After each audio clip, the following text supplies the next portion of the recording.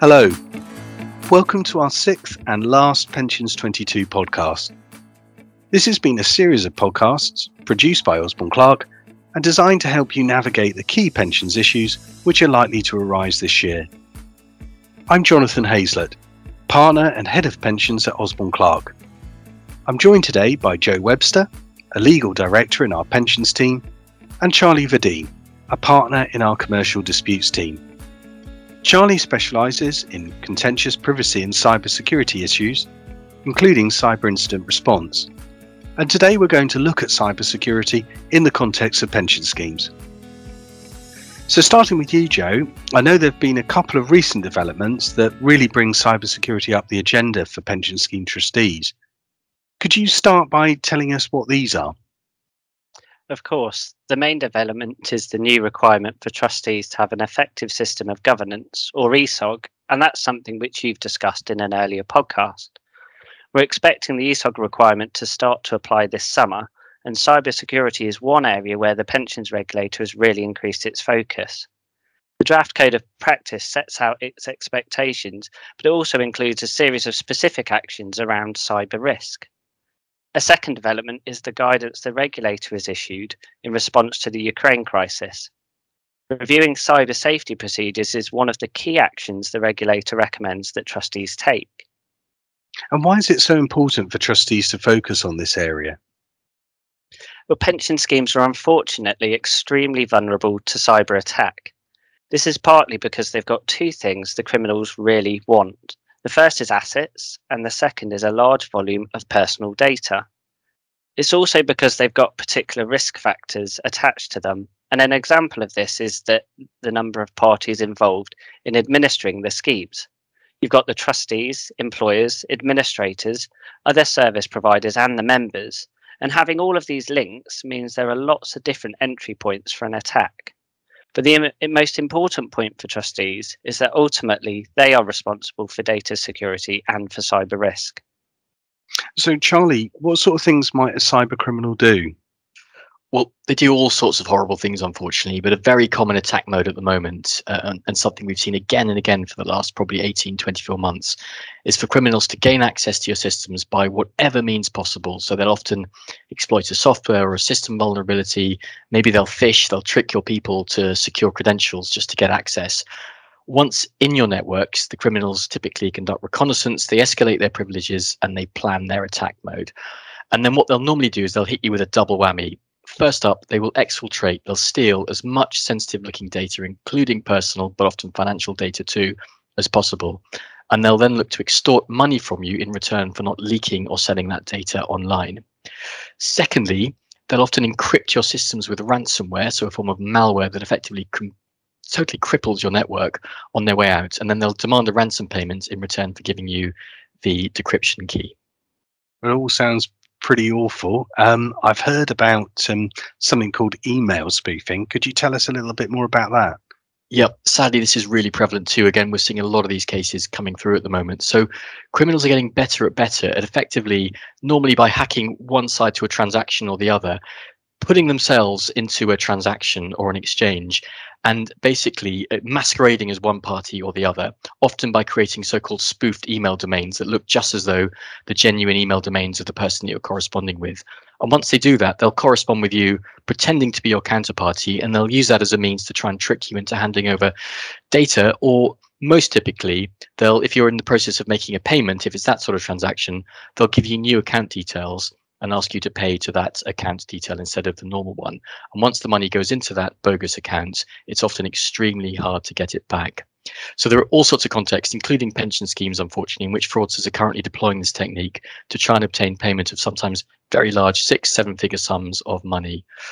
So all sorts of risks here, as you've heard, and the way that criminals constantly adapt their ingenuity and look for more and more sophisticated ways to get around things and get in is pretty alarming, to be honest with you. And the risk, I'm afraid, it's not just external either. It can be internal too.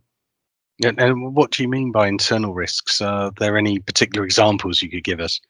I'm talking about people risks within the organization, basically. So people who are involved with the scheme. And this could be anything from, genuine human error or inattention. So, for example, sending something to the wrong email address or being caught or trapped by a phishing email, allowing someone to tailgate you into an office, right the way through to the more rare but nonetheless really damaging sort of malicious insider activity side of the spectrum. So you may remember the Morrison's case from a few years ago. That's where a senior IT auditor at Morrison's, who'd been subjected to disciplinary proceedings there, out of spite or revenge basically against his employer, he uploaded the payroll data of about 100,000 Morrison's employees onto a public file sharing site.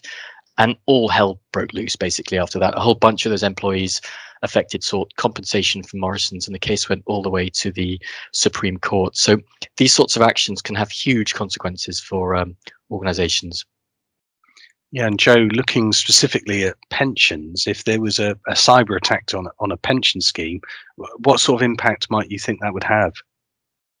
Well, before we look at the impact, it's really good to use the definition that the regulator has for cyber risk, which is the risk of loss, disruption or damage to a scheme or its members as a result of the failure of IT systems and processes. And from this definition, we can see some of the impact that a cyber attack might have on a scheme. So you might find that you lose access to the systems or data, which would result in disruption to the administration of the scheme. But there could also be a loss of scheme assets. You could also see risk of member complaints for delays or failures, but more importantly, a risk of claims for compensation for data breaches. And this could be generally from the breach itself or because the member gets exposed to further attacks because their data has been compromised. Trustees may also face reputational and loss of trust issues. And of course, there's the risk of regulatory action, and that's not only from the pensions regulator, but also from the Information Commissioner's Office as well. Now, you said earlier, Joe, that the trustees are ultimately responsible for data security and cyber risk. So what can trustees do? Well, that's right. The pensions regulators talked a lot about the trustees improving their cyber resilience. And this means two things. It means firstly, improving their ability to assess and minimise the risk of a cyber incident occurring. But it's secondly, improving the scheme's ability to recover when an incident takes place. To do this, the trustees are going to need to look at their own systems and processes, but also they're going to need to work with everybody else involved in the running of the scheme to ensure that their systems and processes are suitably protected. And are there any specific actions that the pensions regulator recommends?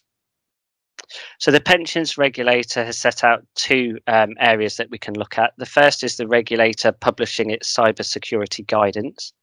And the second are a series of modules in the single code of practice that sets out exactly what's expected of trustees in the area of cybersecurity. The overall message from the regulator is for trustees to learn about the risks, to then identify the risks for their scheme specifically, and to put in place controls which will address those specific risks. And with a blanket to keep all of these areas under review as we go through the risk cycle. So what steps can trustees take, Joe, to learn more about cyber risk itself? So the key here is training. Trustees need to update their knowledge on a regular basis because the risks will change frequently. They also need to think about where they can get this information and training from. Good sources of guidance will come from cybersecurity guidance issued by the Information Commissioner's Office or from the National Cybersecurity Centre, and also from the pensions regulator itself. And Charlie, what else does the pensions regulator suggest that trustees do? So the regulator says that trustees need to look at how vulnerable their scheme's key functions, systems and assets, including their data, are to a cyber incident. And as part of that, they need to look at where and by whom data is held and accessed. So just sort of drilling into that, trying to bring it to life, trustees need to look at their own systems and controls and just assess whether they're fit for purpose. So for example, do you have multi-factor authentication where it counts? What state are your firewalls in? What about your antivirus, anti-malware protection? Are you conducting regular software patching and updates? Have you got effective network segregation to stop people moving around unduly? Have you got good arrangements for backing up systems and data in a secure and off-site manner? But it's not just about the tech. Trustees also need to look at their own policies. For example, their policies on the use of devices for home and agile working. Are they fit for purpose? And then you need to look more broadly. Are you comfortable with the controls and procedures, including around personal data, put in place by your service providers and the scheme employers. We can help trustees with a lot of these actions, but some of them straight into what I would call pure information security and technology advice, where you'll need specialist IT advice from separate providers. Well, thanks, Charlie. And Joe, I've heard a lot about trustees putting in place cyber incident response plans. Is it a requirement that trustees should have one in place? Yes, the requirement from the regulator is that they expect trustees to put these documents in place, but they also expect trustees to be comfortable not only with their documents, but also with what their service providers have in place as well. And Charlie, what sort of things would you expect to see in a cyber incident response plan? Well, at the risk of stating the obvious, it should identify who the response team is and what that team will do when there's a cyber incident, including how they're going to report to the trustee board. And to distill that into writing, you're obviously going to need to think about how you might respond to different types of incidents and how your response might differ depending on which functions and parties are affected. And again, looking at that broader piece, you'll need to think about fit with the response plans of the employer and also with your key service providers. So, for example, how and when would you be informed of a cyber incident as part of that wider piece? You'll also need to think about the critical functions and processes for the scheme and what protections and assurances need to be in place before they're resumed after an incident. And then finally, I think you'll need to think about the thresholds and time limits for notifying other parties, like the Information Commissioner's Office, which will obviously be expected to be notified in a very short space of time, notifying scheme members, the pensions regulator, and even law enforcement, if that may be appropriate.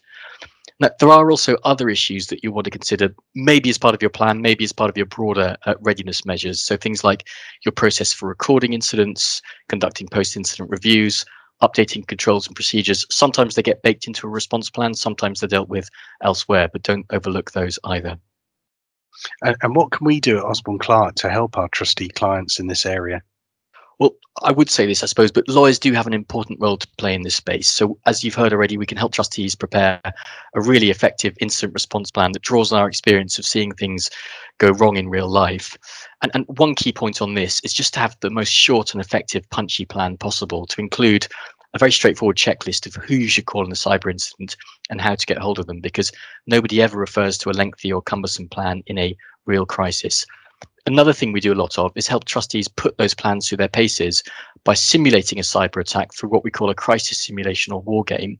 So basically a simulation of your worst nightmare, but in a very safe, secure environment, to look at what works well in your plans and processes and maybe what could be improved, and then look to apply those learnings to further bolster your resilience. Well, that's great. Thank you, Joe and Charlie, very much for explaining the issues for pension scheme trustees in this area. That's all for today. This podcast is supported by an interactive PDF, which is available from Osborne Clarke. And we're also available to do more detailed training for trustees on cybersecurity, as well as preparing those incident response plans that Charlie described. Thank you for listening to this podcast and for listening to our other podcasts in this series. Please do contact me if there is anything that we can help you with. Thanks for listening.